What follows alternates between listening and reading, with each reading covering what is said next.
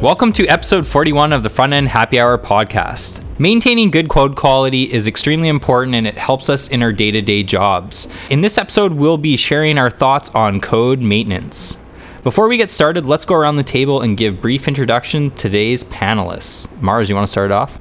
Sure. Hi, I'm Mars Julian. I'm a senior code janitor at Netflix. Wow. My name's Augustus. I'm a front-end engineer at Evernote. Jim Young, senior software engineer at Netflix. Stacey London, front-end engineer at Atlassian. And I'm Ryan Burgess. I'm a software engineering manager at Netflix. In each episode of the Front End Happy Hour podcast, we like to choose a keyword that if it's mentioned at all in the episode, we will all take a drink. What did we decide today's keyword is? Bugs. Bugs. So if any of us say the word bugs, we will take a drink. All right, well, let's kick off and talk about code maintenance. Why is it important to you? I like to save myself from future me.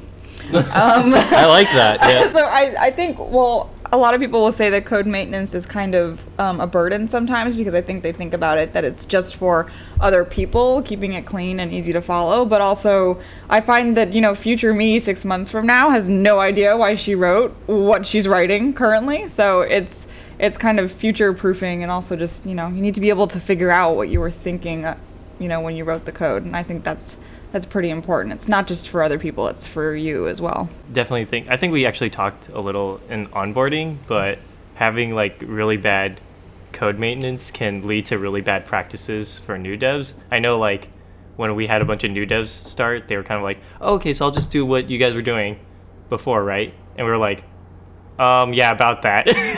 So if you have bad patterns, everyone follows. Right. And if you don't want them to follow those bad patterns, it's really hard. You need to somehow, trust me, just do it. Just fix it. Just don't go through it. It was a nightmare. Yeah, copy and paste. What's the? Yeah. I don't know if there's a name for it, but if you write code, it will be copy and pasted by somebody else as they build something else out. I think it also allows you to move quicker. And the fact is, by that is, yes, it might take some more time to clean up code, and that is taking time. But in the end, it causes you not to be bogged down and having to fix bugs. Cheers. Yeah, and hopefully you're able to actually move a lot quicker because you're not having to deal with broken things completely all the time. So I think if you've ever been on a support team or done support work, so some people are purely on support teams. Sometimes they're they do project work and they support the things that they wrote. And if you've ever been in that place of a customer calls in some major bug, major issue, cheers. I thought you were going to try and avoid saying it. I was going to try, but I couldn't. We have a lot of liquor here. It's okay. If you have code that's well structured or easy to a pattern applied to it, so you know where to look to find something that just saves you time, you can solve the problem faster, and everybody's happier in the end. Yeah. Quick show of hands. How much time do you spend actually writing code? Say 50%, would you say, or Maybe 30%. Yeah. 50 or lower. Yeah. Sure. So you all are senior engineers, are really people have been doing this for a while. But if you ask people coming out of college or out of code school, how much time are you going to spend writing code? They're 80%, 90%, 100% of the time. 100% of the time. I just nonstop code all day. But that's not true. We spend most of our time reading code and trying to read other people's code, trying to read our own code. But we always forget that because we're always new React, new Angular, new Vue, new whatever just came out yesterday, because I'm sure something came out yesterday. But we spend all our time thinking about that, but not enough on, hey, I'm going to have to go back and read this at some point. Because most of what we do is actually code maintenance. I think it was a study in maybe the 80s, back when they did hardcore programming at IBM. And they said on average, a programmer there in a 10-hour day only does 3 hours of coding, which is just, when you actually think about that, that's just crazy because we get paid to write code, but not really. We get paid to understand code and then build on that. I think there's also a lot of planning that goes into it as well, right? You're not necessarily working in the code, you're also working with your colleagues to understand how can we write this so it doesn't need to get fixed 5 days from now. It's how does this actually stay scalable and how do we maintain it? I think scalability is important. We haven't really talked about that, but that's a really good reason for making maintainable code, is that you're going to keep adding new features. And if you don't have a good pattern or a good consistent pattern in place, it's going to be very difficult to extend, especially if you get a really big team and everyone starts contributing to the same code base. if you don't have that pattern in place, then everyone starts doing kind of their own thing, and then it just becomes not maintainable. No, that's a good point. And I like that you brought up the teams too, because I think, as a product grows or application, website, whatever we're talking about at this point for code, as that grows, that becomes hard to scale. But also as a team grows, that becomes even harder to scale, because like even what Augustus said is like you have someone new start, and if they see really bad code, it's just it builds off on bad code on bad code. That's the habits just keep growing, instead of getting to at least set a baseline where it's like, okay, no, this is consistent, clean.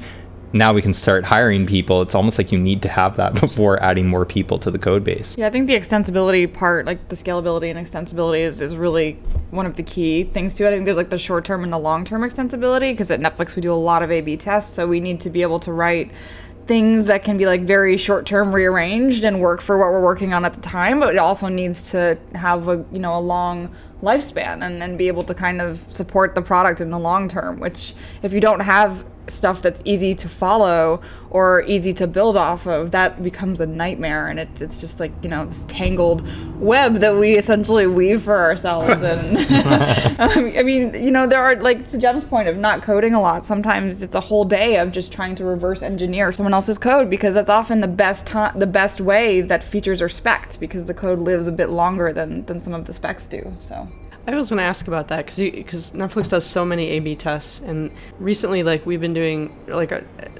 the product that I'm on. They do more like kind of growth experiments, and some of that code, may like be churned out fairly quickly. It's not necessarily following all the best practices and patterns, but there's kind of this pressure to get it out so that it shows up for people, and it's right. temporary, we're going to rip it out. But I'm like, are we going to rip it out? And I feel like I haven't been there long enough to kind of see that whole full cycle that code will actually get cleaned up. Right. And so I worry about the maintainability of that code if that turns into a thing that might live on longer.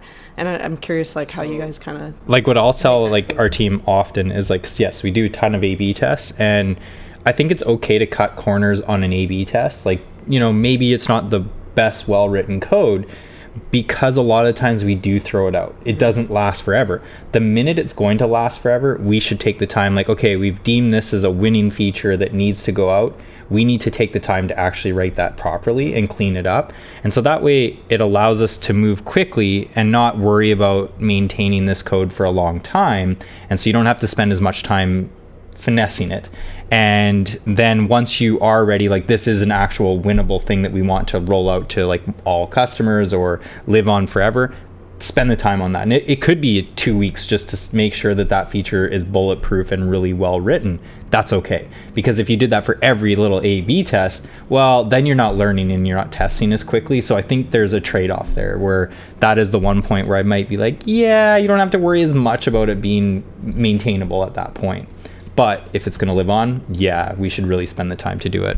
I think to add to that as well, though, at Netflix we do have a mechanism that allows us to silo some of our really crappy test-related code that makes it just really easy to kind of turn it off. So even though, yeah, we get it out quickly, but we also kind of put safeguards in place that mean that we don't always ship the terrible code, or that it's really easy to tell like where the lines between the feature and the things that you're testing are, so that it's easier to clean up later. But that itself required some sort of a code maintenance step, because in order to put this infrastructure in place, someone then had to go through and not only tell all the engineers that you need to be more diligent about where you're putting your non-maintainable code, but also probably to kind of like silo some of the stuff that already existed in the code base. And I think it's really interesting because it's a good example of how maintenance kind of begets other maintenance in a sense, and that they put in this like really interesting mechanism that helps us help ourselves. So yeah, there's a lot of thought put into that up front. Absolutely. Yes, yeah. And we have a team that supports that too, which is great. So we've talked a lot about why we would actually want to maintain code. What are some ways to help us write maintainable code? I think one of them is consistency. In psychology, you guys heard of the concept of cognitive dissonance, mm-hmm. where it's like you have two different ideas in your head of what should happen and what is actually happening, and just your brain, to use millennial speak, literally can't even. It can't even understand what's happening. So being consistent helps. Like, even if it's a really silly pattern of, I don't know, underscoring all your variable names, something, I don't know. It doesn't matter. But if you're consistent about it, that helps someone else coming through your code saying like, okay, I don't really know what's going on, but I know they're following this pattern. They always follow this pattern. That really helps. But mainly for me, writing good, maintainable code is just habits. It's good habits of like commenting your code. Don't try to be too clever, and just naming your variables properly. Little stuff like that. They're not lessons you can learn. It's just things you have to do over time. That's good maintainable code. I'm glad you brought up the comments, because I think that's one that we all should do and do more of. I am so guilty for not doing it. Even in my own code where someone else, I think, no one else is having to read this. Guess who does have to go read that like a month later? It's me. And I can't remember what the hell I was doing. With a simple comment, it probably would have helped me to understand that. And I think to your point of, like you said, naming variables, or even naming files, like consistency on that. What about just good names for like any, like a function or anything that you're writing is like a method that you're actually calling appropriately? Like, what does it do? Does it get file? Well, then maybe that's what it should be called. Not like, hello, gem. Like, that doesn't make any sense. At least write the name of it. And then people who you may not even need a comment at that point, it's like, I can read it and go, oh, well, I understand what that method's doing. So commenting is a form of time travel. For instance, if I put $20 in my savings and I get it out 10 years and it's worth $30, like, oh yeah, I've helped my future self out. That's time travel. Commenting is the same thing. I know exactly what I'm talking about right now because I've spent 4 months on this project and I know exactly what's happening in all these parts, but next month I won't have any clue. So I'm just helping myself out. It's like putting something in a vault and then taking it out later and being like, oh yeah, here's the map to what I was doing. And it's hard to do, and I think that's what separates a junior engineer from a senior engineer, is that you think about things like that, versus a junior engineer, it's like, get out the door, pass all the tests, cool. Senior engineer is like, no, I'm going to have to come back and fix this at some point, so let me help myself out and write comments. Or someone's going to come along and say, like, that product manager's like, yeah, we're changing that all, and you're like, oh, great, I was working, it did pass all the tests, but now I have to change it, so it is nice to be able to read it. And one more thing on comments, because like I have said this over many years, just comment your code. It's the simplest, easiest thing you can do to write maintainable code. I've seen the difference between someone getting a job and not getting a job based on the comments in their code tests. Because you can write amazing code, but I see Ryan sees a million code tests a day. It's like, I don't know what you're trying to do. The comments are like, oh, okay, this is like a good pattern. I've never seen it before. This is brilliant. For someone, it's like, oh, here you go, it's done. I look at it and I'm like, I don't know what's going on. Pass. And it's not fair, but it's also not fair for me to try to figure out what you're trying to do. Well, I think you're also in that point too, is you're in an interview, you're trying to show how you would work with another engineer, and that is really important. You're saying how important the comments are for not only yourself to read later, but also for like fellow teammates, and I think that is actually important. So yeah, put comments in your code exercise. I'll add comments to code when I like traverse it and figure it out and it wasn't obvious to me. I'll be like, okay, I add the comments because someone else is going to do this again.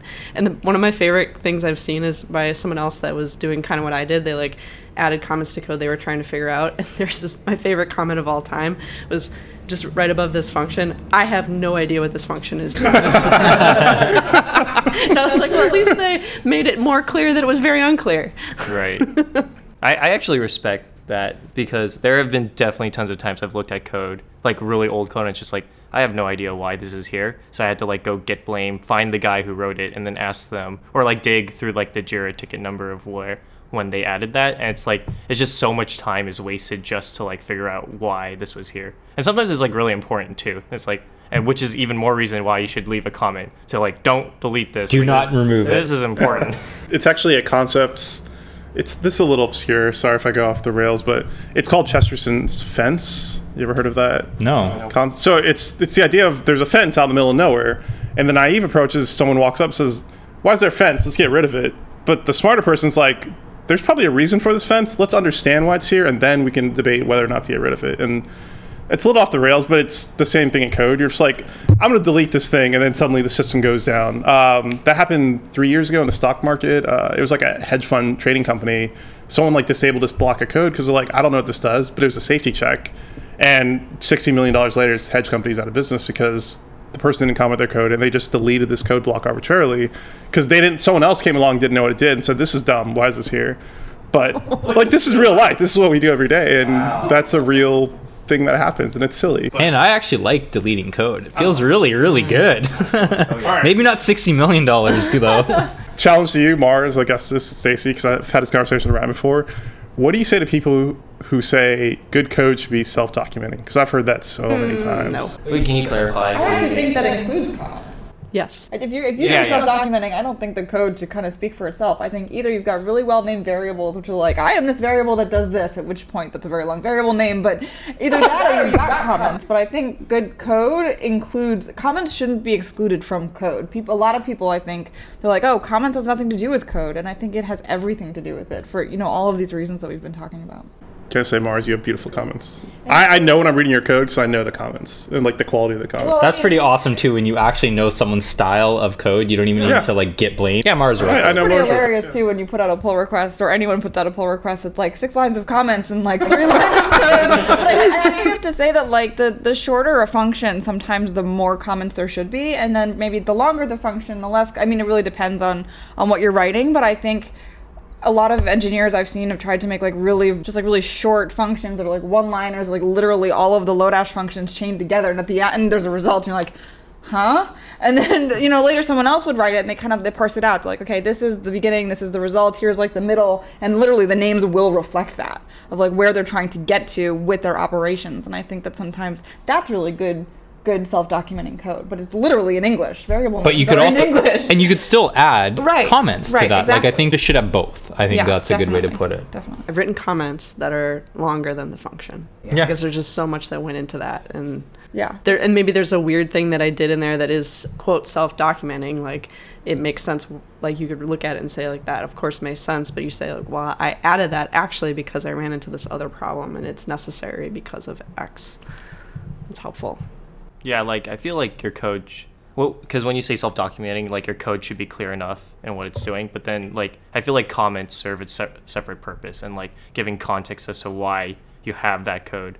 You might be doing a code that does something very specific, deletes this from state or whatever, and then it's the reason this code is here is because it caused this really weird regression for this very specific browser that blah blah blah blah. Yes. Right, and it's just that's where Yeah, because then really at that point you important, right? might drop support for that could have been an IE6 issue, and Yeah, you're we don't exactly. support it anymore. So I feel comfortable removing this line of code now because we don't support that anymore, Right. which is very nice. Exactly, and there's not really any way to make your code say that. No. You could call your variables IE6 cool browser CSS fix variable name. Bug fix. Cheers. So another thing that I feel is very useful, but I think you can get carried away with, is breaking things up into smaller digestible chunks of code. And, with things like Browserify, Webpack, everything, we can, concatenate our files, which is great, into one file. We're not loading that all down to the user. But can we get carried away on that? Do you guys feel we can create too small of functions or methods that gets too confusing at that point and less maintainable? I was gonna say this is actually pretty interesting because there's that famous GitHubber, Sindre Horace, or what's his name? I know who you're talking about, but I can't. Where he has thousands of npm packages Yeah. and thousands of GitHub repos, and some of them are very very trivial functions. They do one thing. very one specific thing, but he his philosophy is that's okay. That's the whole point. Literally everything that you want can be modular, and then you just test it a bunch and let every function do one specific thing, and then you kind of have this whole exploratorium of all these different modules, and even though they all do little trivial things, you can use them all to do one big thing or something. I think you hit on there too, is you can write a unit test that checks to that one thing. Does it do this? Right. Great, it passes. I think the small maintainable functions are really good for usability, but also sometimes it can be really good for separating out the logic. We do a lot now as UI engineers, talking about separating out the rendering logic from the business logic, and I think that small maintainable functions can actually act as a really solid layer in between, because then your UI will call the helper, and then the helper takes care of, here's where I get my data from, and all of a sudden you no longer have to care if that ever changes, and it's really weird to write a one-liner that's just I'm just basically passing this value back, but you can really kind of insulate yourself from problems in other areas in your code base, or bugs. Cheers. One little level of complexity that I've run into by having things being broken up very small is if internally you have a private NPM, and you start breaking all your stuff up into teeny little packages, and you're working on a project where you need to modify code in several of those packages, I've run into this case where I'm just like, we're using yarn, so I have to yarn link all these things so that I can work on them locally at the same time. And there's like some yarn link inception happening where like the thing I yarn linked needs to yarn link to this other thing. And like in that scenario, it kind of gets a little annoying that everything is so modularized that I have to do all this finagling with the module loader stuff that it's not so easy to just like dev and like get going. But I think the benefits of it on the flip side, aside from that, are probably good, like all the things that we've mentioned. There's a limit, though. Like, I agree with what you all are saying, but I think there's a limit on modularity where it's just, yeah, this is a bit excessive. Like, I don't need a separate file for every one of these things. And then where it gets, like, hand-wavy, where it's like, what is good code maintenance? How do you know when to do it? I don't know. Just don't be too clever with it. Don't try to be too modular. Yeah. Optimize for readability. Optimize for your future self having to fix this. Like, would you want to have to go back later and fix this one thing? And I don't know. That's kind of my general rule. I think also that leads into a conversation about how like code maintenance is ongoing. It's not like you start a project and you like set everything up perfectly and you're like, okay, now it will never change. And to that point, I mean, Jem's right. Like you write a bunch of utilities that work for your use case, and as other people come along, they also do code maintenance on what you've done previously. And I think that's when it starts to make sense to break stuff out, but only as it's reused. I think someone who goes into a project like, I'm going to make this the most reusable, awesome, clean thing ever, and it's like, well, no one's reusing it, so why is everything in like 20 different files? And I think it's ongoing, and I think you always need to assess when you start something like code maintenance or some sort of cleanup is an important first step in that project to set yourself up for success as well as the code base in the long term. I like that too. And I think actually another point too is, yeah, if no one's using that one function, then why are you moving it into separate files? Right. But the minute, even your own code, if it's starting to do something similar, that's where you might say, oh, I'm going to clean this up a little bit and make it into its own separate component. That makes a lot of sense. Yeah. You probably, if you ran across someone who's doing that, like Stacy, someone starts working with you, like, oh yeah, I'm going to take a week to clean up all this code and migrate these separate functions, you'd be like, why? Do you need to be doing it? Like, again, it's so loose, there's not a hard definition, but you have to pick when to do it and when not to do it, because we still have to keep building stuff. Can't always just write maintainable code all the time. We just have to keep going. We need to get things out the door. We have to get things out the door, so we get paid to do. Yeah. So there's a balance. Yeah. And which I think is why like that upfront stuff is so important. Like if you are starting something brand new or like a new repo, a new web app that you try and apply the patterns. So like the earlier question was like, what do you use to help you write maintainable code? I think patterns, like some of the books that I've read over time that have really helped me with that were like Maintainable JavaScript by Nicholas Zakas, like how to think about everything in terms of reusability. Like those are really helpful guidelines. SMACS, like for writing really That's one of my favorite CSS. Those kind of books and people that think about structure for maintainability, those have been very important for me as a developer. And the libraries are making it way easier now. Like at the time when I read Maintainable JavaScript, I was like still in jQuery land and doing like spaghetti jQuery, and then I was like, oh, what if we do some namespacing and we do, organize our code in object literals and blah blah blah. And that shifted the way that I wrote stuff. And the same thing with SMACS. And now we have React that kind of forces you into like more modularity by default. And so some of the libraries are helping you write maintainable code just out of the box. Yeah, it's like the best practice when you're writing React. Back in the jQuery days, we didn't have that. So kind of good segue into like a question that I'm interested in is, what's the worst code that you've come across? And maybe it is jQuery days. There's so many examples, but a lot of it in my own, I try to be too clever. Most of it, for the love of God, if you're writing regular expressions, comment your regular expressions. Just like, it's so easy. Yes, I'm not a computer. I can't be like, oh yeah, I know what this does, because I don't spend my time. You don't study those like every night before you go to bed? I do. Yeah. It's actually a tattoo. Yeah. It's like, oh yeah. Just like, it's so easy. Comment your regular expressions. It's so terrible, and it's like a super long one, and it's just not commented. You're like, okay, I can put this into maybe a regular expression parser and maybe try to figure out what's happening. And even then, you're still chancing it. It's never perfect. No. Yeah. Oh my God. Comment your regular expression. It's so easy. If you take one thing away from this episode. It's 30 seconds to write a comment. Okay, sorry. That's my rant. I think one of the hard things is when when you start working on code. We've already talked about how it's a lot about reading code, especially it's either written by you 6 months ago, a completely different person, or you being a completely different person, or one of your coworkers. And for me, it's been really tough. Like, we go back to the modularity and the reusability, and you have all these like utilities, but the minute that you have to chase through like 6 files to actually figure out what's going on, because something calls a helper, the helper calls a helper, that helper calls yet another helper, and you like literally keep going down this rabbit hole. And I'll say that following breadcrumbs is one of the ways I've learned JavaScript the best, but this is not the type of breadcrumb I want to follow. This is like Alice going down the hole and taking the drugs. So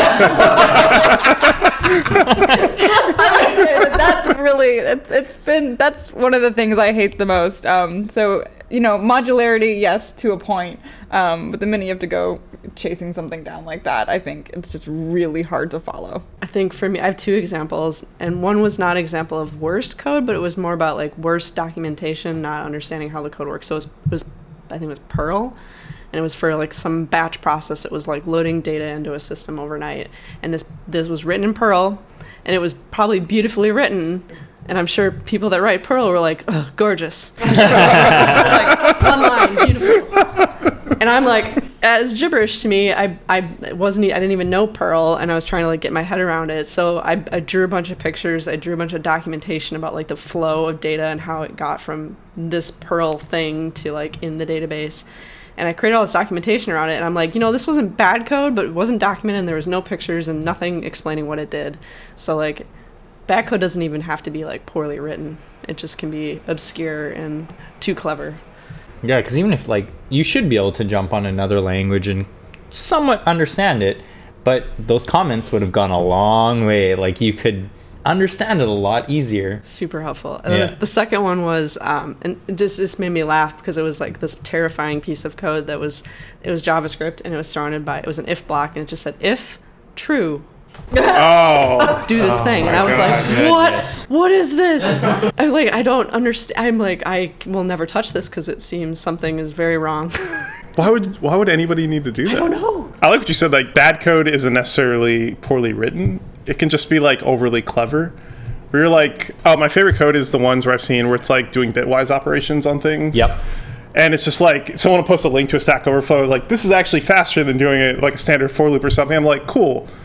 Doesn't matter. Like, I'm taking it out. Because, like, it doesn't need to happen. And how much are you optimizing performance there? I actually would, at that point, probably optimize for readability. It's going to save time and headaches for other people or yourself working on it. What you gain in the performance, I don't even know if you would even notice it. Like, it's not going to help you. Yeah, I would argue if, like, you really need, like, you should only do that if you need to, like, you were seeing some performance losses, and then you write a comment, hey, the reason we did it this way is because we were seeing some performance deficiencies or whatever. Yeah, and this is what it should look like, and if you need to understand it, this is what it's doing, and you're really clear about it. The, what's the one I see all the time?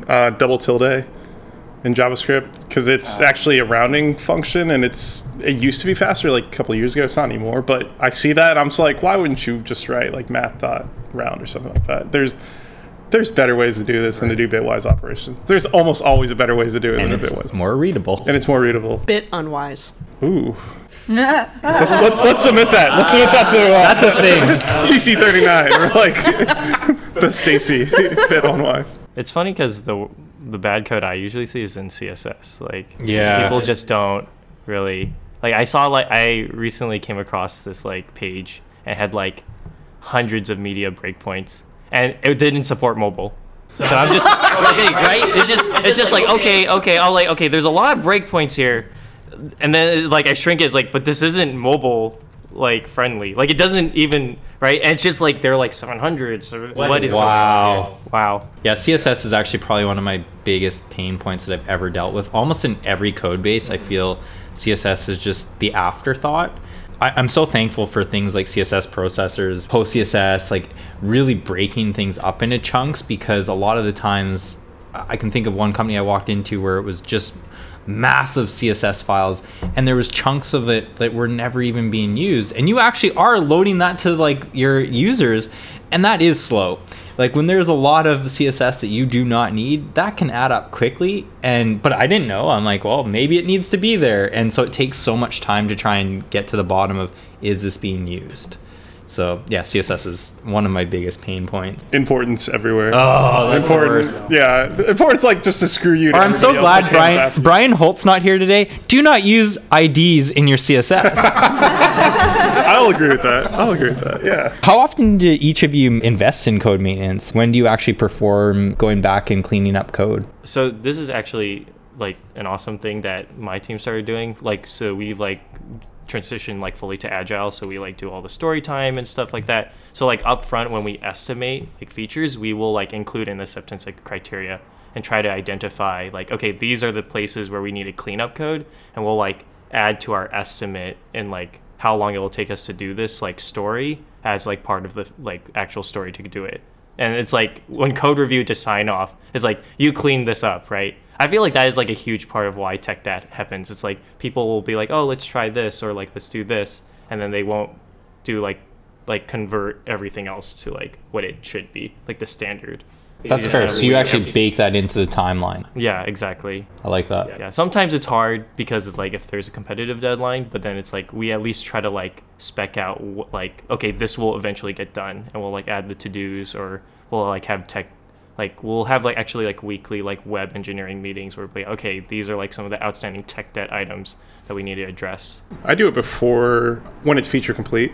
So like when I'm done, QA signed off on it, then I go back and optimize because I know the state that it's in right now, and I know if I change something, it'll break. So that to me is a good time to do code maintenance.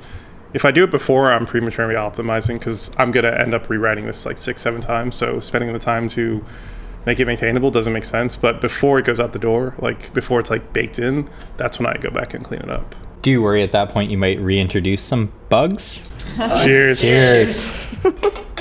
Not really, because my code maintenance is just like adding comments, make sure the variables are clean. If I need to extract functionality to make it a bit more modular, that's a good time to do it. But I know that the state that it's in, if it breaks, I'll know it pretty quickly. And that's the good time to do it. But One of the things that Bitbucket does, and I think it's maybe an Atlassian-wide practice, I should check that, but is they used to have, I guess before I started, they did kind of the 20% e-time thing where you could do like innovation or fix, clean up some tech debt or whatever. And then they converted that because that was just like every Friday or whatever. And it seemed too disjointed. So they converted it. So every 5 weeks, we have an entire week that is dedicated to, it used to have like a particular theme, like performance week or tech debt week or innovation week. And you would do one of those particular things. And now we've switched it to being kind of like pick the thing that you want to do that week. And it could be any of those things. And that's amazing. I've never worked anywhere where we've had like a full week straight every 5 weeks to do the things that matter to you, that you think will make the product better and remove tech debt.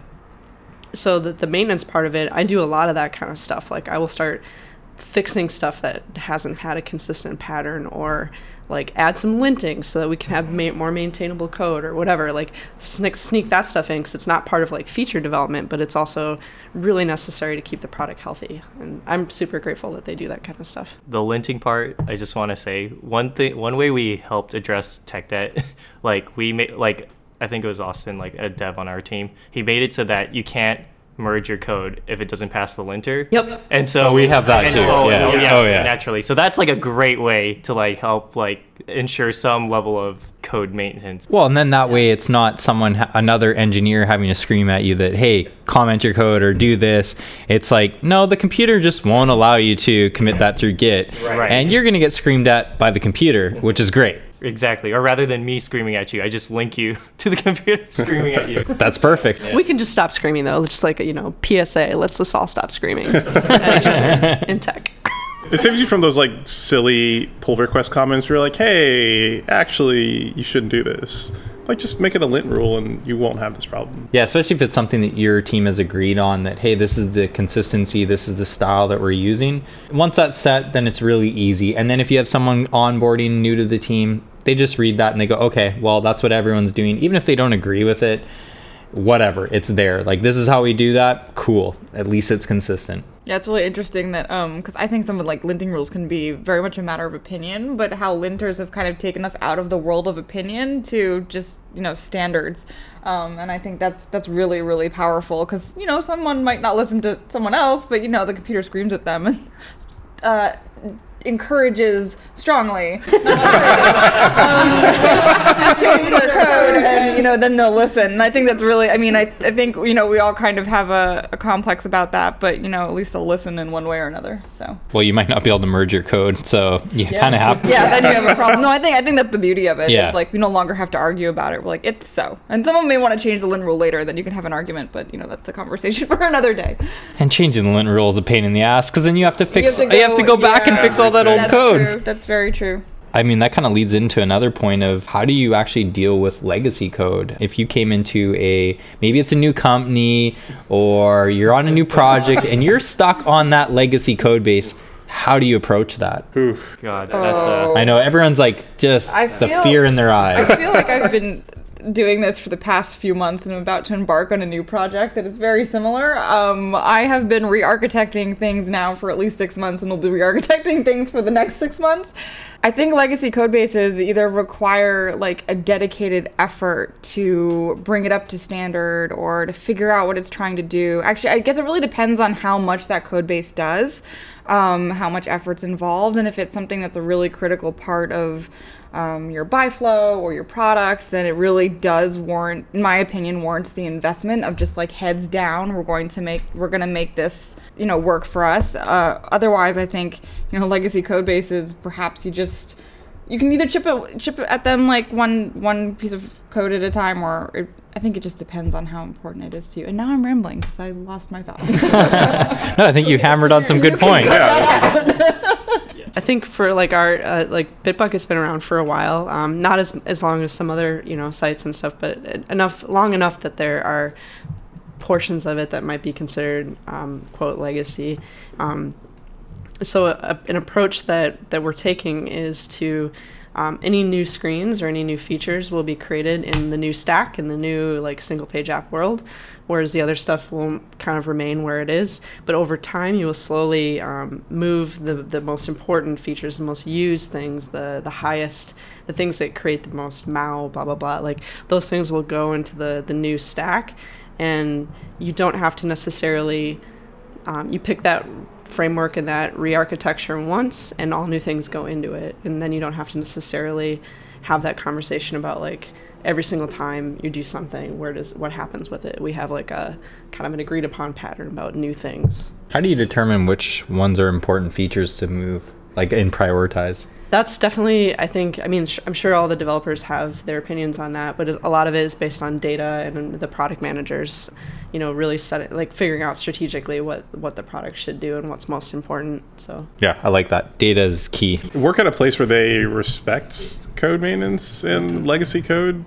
I've been at places where they're just like, oh, why don't you just move on? Like, we'll get that later. It's like, no, we need to do this now, because it won't get easier later. It only gets harder. Mm-hmm. And you have to work at a place that respects that and just like, no, we're going to clear 2 months and we're just going to do this migration. Yeah, because you carry that pain over and over and over again, and it's just never ending. What's also interesting is like if you're in the industry for long enough, you kind of learn these lessons, and to that point, like if you're in a place where people don't understand that, then perhaps they run away as fast as you can. No, but perhaps I just haven't been through like some more technically challenging situations, and that's something to keep an eye out for, especially when you like either in looking for jobs or assessing where you are now and in your career in general. To actually build upon that, this is something I do notice like senior engineers do better than like junior engineers, is they're able to communicate the value in like addressing those tech things.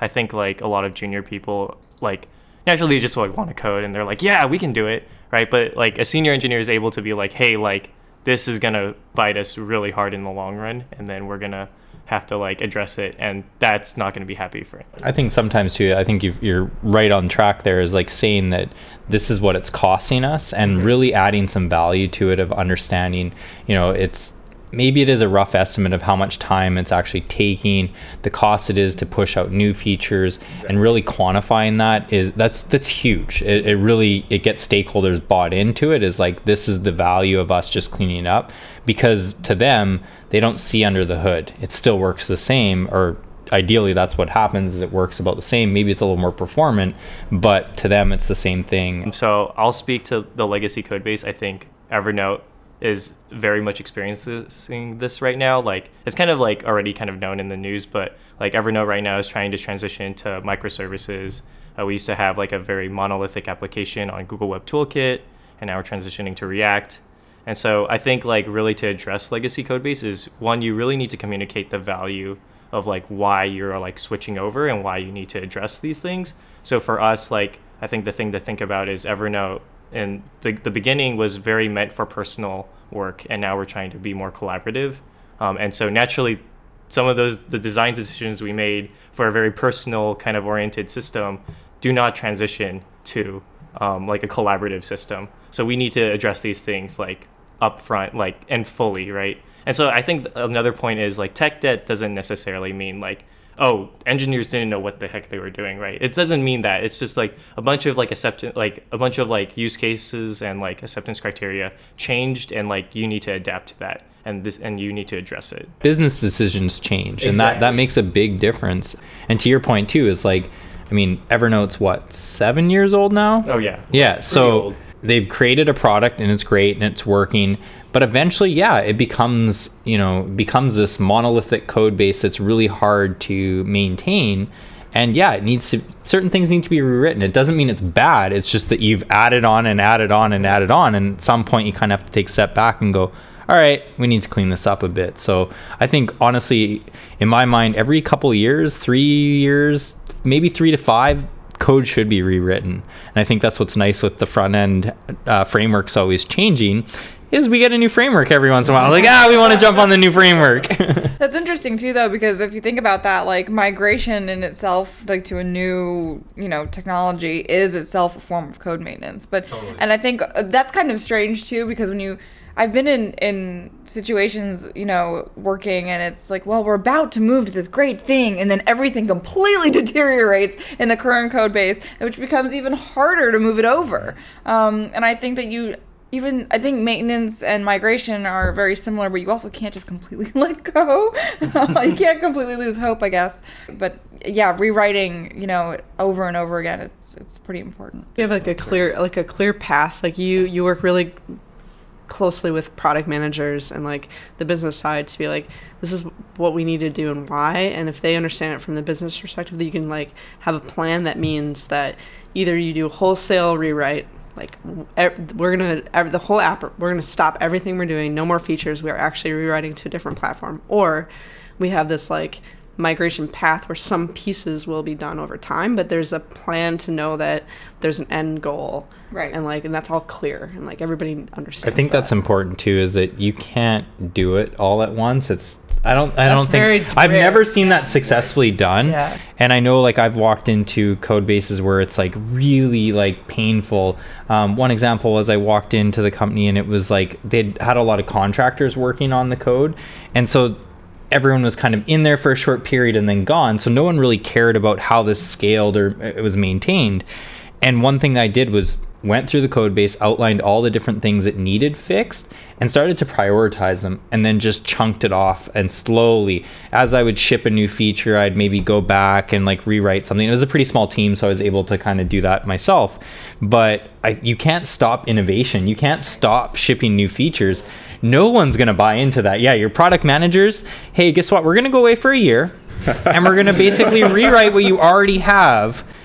And you're just not going to have anything new. That's just not going to be, it's not going to happen. So I think you do have to plan it out and chunk it out and see, how are we going to support both code bases? I think that's really important. And I think to kind of speak to that point, like in order to like in finding the balance, it's more than just like actually shipping stuff, but also like building trust between you and your product managers and your designers. Because without trust, you can't do the larger migration, you can't do the larger re-architectures and the cleanups. And if it's always kind of a part of the estimate, like Augustus was saying earlier, if it's built into every little project, then you build the trust between all of the other stakeholders in order to kind of, it's kind of currency later to be like, okay, we're going to just scrap everything and start over, have fun. So I think beyond just like actual code and software engineering, there is a really people component to it. There's the future people who read the code. There's the trust that you build with others in writing new and maintainable code, and it's both things.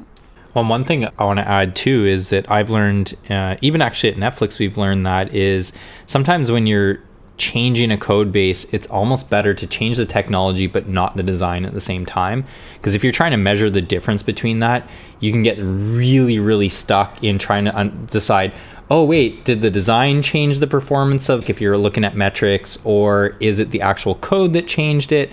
You don't really know. So that actually makes it harder too when you're speaking to designers or product managers. You're like, no, it's not going to change to the user. They're not going to notice a difference. We're just changing the underlying code. And that's like, sometimes that's kind of scary because they're like, wait, we're not doing any difference. Like, what's the point? I actually think that's interesting because just like the project I've been working on for the past 6 months, we've been re-architecting our sign-up flow. And even though nothing looks different, the idea behind the re-architecture and the code maintenance is that actually it may be more resilient. So it may not look different, but there are still functional differences between the old code base and the new code base, because the more clean, if you want to call it, the more extensible, the more scalable, the less bugs, the better user experience. Cheers. Cheers. I like to sum it up as your code should live a good life. It should come into the world and not like disrupt things too much. It should like just kind of exist. It should grow up, maybe mature, maybe scale a little bit, but still not be too disruptive, but like do what it should do. And then it should die a good death, like be able to pull it out without like taking down the entire system. Yeah. And like that's all the code I want to write. It lives a good life. It had its time, then it's time to go, and that's And it should be easily killed. right. Perhaps code is then in that sense kind of like a fruit fly or goldfish. They have really short lifespans, but they live happy lives. Yeah. And they don't disrupt everything else. Nope, they're stuck in fish bowls. Except for that artificial intelligence code that's like self-aware. That's next week's episode. All right, at the end of each episode, we like to share pics of things that we've found interesting and would like to share with our listeners. Let's go around the table and share our picks for today's episode. Mars, you want to start it off? Sure. Coming off of Jem's really cute description of the way code should live its life, one of my picks is an app called Plant Nanny. I know it sounds ridiculous. I've obviously been on this like really big health kick recently, and part of that is drinking a lot of water. And so this app actually encourages you to drink water because the water feeds the plant, and the plant is this like, it's kind of like a Tamagotchi for water drinking in a sense. Wait, you're gonna have to explain Tamagotchi for people younger. Oh goodness. Yeah, we're old. Wow. Okay. So I mean, Tamagotchi, this little digital creature that you would give to like a 7-year-old and tell them to try to kind of raise it. And this is like a really rude introduction to child rearing. It's not the same. No, of course not. But you're supposed to feed it and water it and play with it and keep it happy and all sorts of things. The Plant Nanny, the plants in my Plant Nanny app aren't quite as demanding. They'll stay there and they won't die if I don't water them. But anyways, they're really cute. If you're looking for a cool way to keep track of your water intake, I recommend it. Oh, so it's not an app to remind you to water plants, it's to remind you to water yourself? Yes, it's an app to help you keep track of how much you are drinking, and the benefit is that your plant kind of smiles at you, like waves at you. It like grows up the more water you drink, and leading a healthy lifestyle is also about drinking a lot of water. So anyways, second pick is I'm working on a new talk, and it's not something that's very well formed. I have no idea where this talk is going, but I recently learned about mind mapping, which is just a way to brain dump and then potentially organize later. So I've been using an app called MindNode. A really close friend of mine used it for a recent blog post. He really recommends it. Even if you don't like MindNode, I recommend mind mapping, because if you're trying to formulate thoughts and have no idea where they're going to end up, this is probably a good way to start. Awesome. Augustus, what do you have? Yeah, my two picks. One is Ali Wong. I just watched her show yesterday. She's on tour right now. But yeah, I think definitely check out Baby Cobra on Netflix if you haven't. But you saw her live. Yeah, I saw her live, and she's just awesome. She's a legend. Like, honestly, her jokes are so on point, and she's just like so like. She did like ethnic studies like for her BA, and like she's just like so culturally aware. Her like jokes are just like so great, and I feel like she's just so original. She like, I've watched a lot of comedians on like Laugh Factory, but she just brings like a lot to like the comedy world. So yeah, definitely check her out. The next one is this like DeepMind article. Basically DeepMind partnered with Blizzard so that they're using StarCraft 2 as a platform to try out machine learning to train artificial intelligence. So like AI in like games are like pretty complex, but like if you can like use machine learning to like observe like humans and interactions, and like the article has like a bunch of like really cool things like for people who are like really big fans of StarCraft 2 and stuff. I definitely recommend checking it out. It's like really cool. Didn't like AI beat the best Dota player in the world recently? Like, it was really? Elon Musk, Yes. his company. Yeah, the AI like beat someone in Dota, like some of the world's my. best. Yes, I saw that. I saw an article or something about that recently. So that is pretty damn cool. That's actually scary, It's though. coming for us. Computers are taking over. It's coming. Jem, what do you have? Let's see. My first pick is Stacey's haircut. It is amazing. We'll have to get a picture and post it on Twitter because I hadn't seen it in person until today. it is a great haircut. We'll take lots Thanks, of pictures. Just make it really uncomfortable for you. My second pick is The Defenders on Netflix, but actually not the whole show. Just episode 3, because the show is like it's just okay so far. But there's a point in episode 3, and Ryan, anybody who's seen it knows exactly what moment I'm talking about. We were like, oh yeah, it just got good. Well, because all right, the first couple episodes are very slow, and then there's a point in episode 3 where you're like, oh shit. Exactly. That was my exact reaction. I was like, oh, it just got Having this good. conversation earlier with Yuri, and he's like, "The show is going nowhere." Wait till episode Wait till episode 3. 3. I have Towards the end. communicated that Yeah. to him. And my third and last pick is Mars talk. Speaking of maintainability, she has a talk in NordicJS for best practices for usable components. Thank you. Thank you. very much. NordicJS is fantastic, and Mars fantastic speaker. So if you are in Stockholm, that's where it's at, right? Yes. Yes, you're in Stockholm. Check it out. And It it's has a great stickers also. stickers. What kind of stickers? Netflix stickers. Oh, And you don't front have and happy hour Catholics? stickers. Oh, yeah. I'm trying to get the She Rules sticker. Oh, those are good. Yeah, I'm trying to get more of those. Great. Stacy, what do you have? Let's see. So, in addition to screaming into a sheet cake, I have 2 picks that are not tech related because also everything's a garbage fire.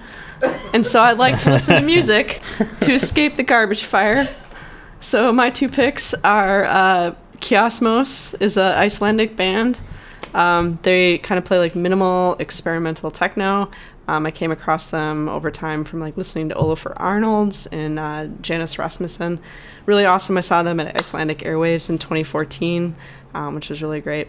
So good new track from them. And then the second pick is the subsequent, so like Olafur Arnalds, if you're not familiar with him, you can explore some of his music. Particles is a very beautiful track.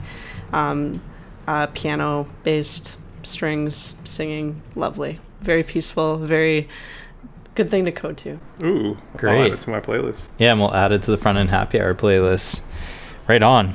All right, I have 2 picks. I love that Jem picked Mars's talk because I'm actually picking, since we're talking about code maintenance, I'm actually picking Jem's talk that's in Brazil.js. He'll be talking about code maintenance, which is great. I've seen the talk as a rough draft. It's really good so far, and I can expect it's only going to be better when he actually performs it. So definitely if you're in Brazil and you're going to Brazil.js, check it out.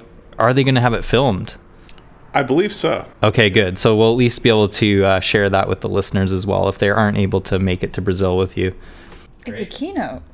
It is a keynote. Ooh, congrats. Yeah. I'm in the hangover slot, which is not the first day talk. It's the first talk of the second day. So But everybody's hungover from the party. Of the You can previous pump day. people up. You know, that's a good way that you can start off. It's like, hey, everyone's hungover. I don't give a shit. We're going. Like, get them Doing going. this live. Yeah, let's go. Lots of dog gifs.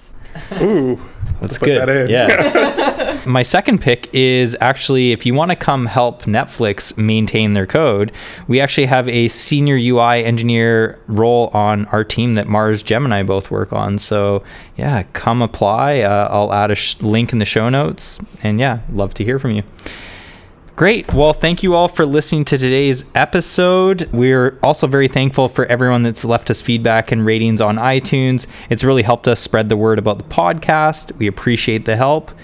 Any last words? Love over hate. I'll go with Cheers. that. Yeah, cheers to that. Love beats hate. Bugs. Cheers. Level rate. Can't cheers without the keyword.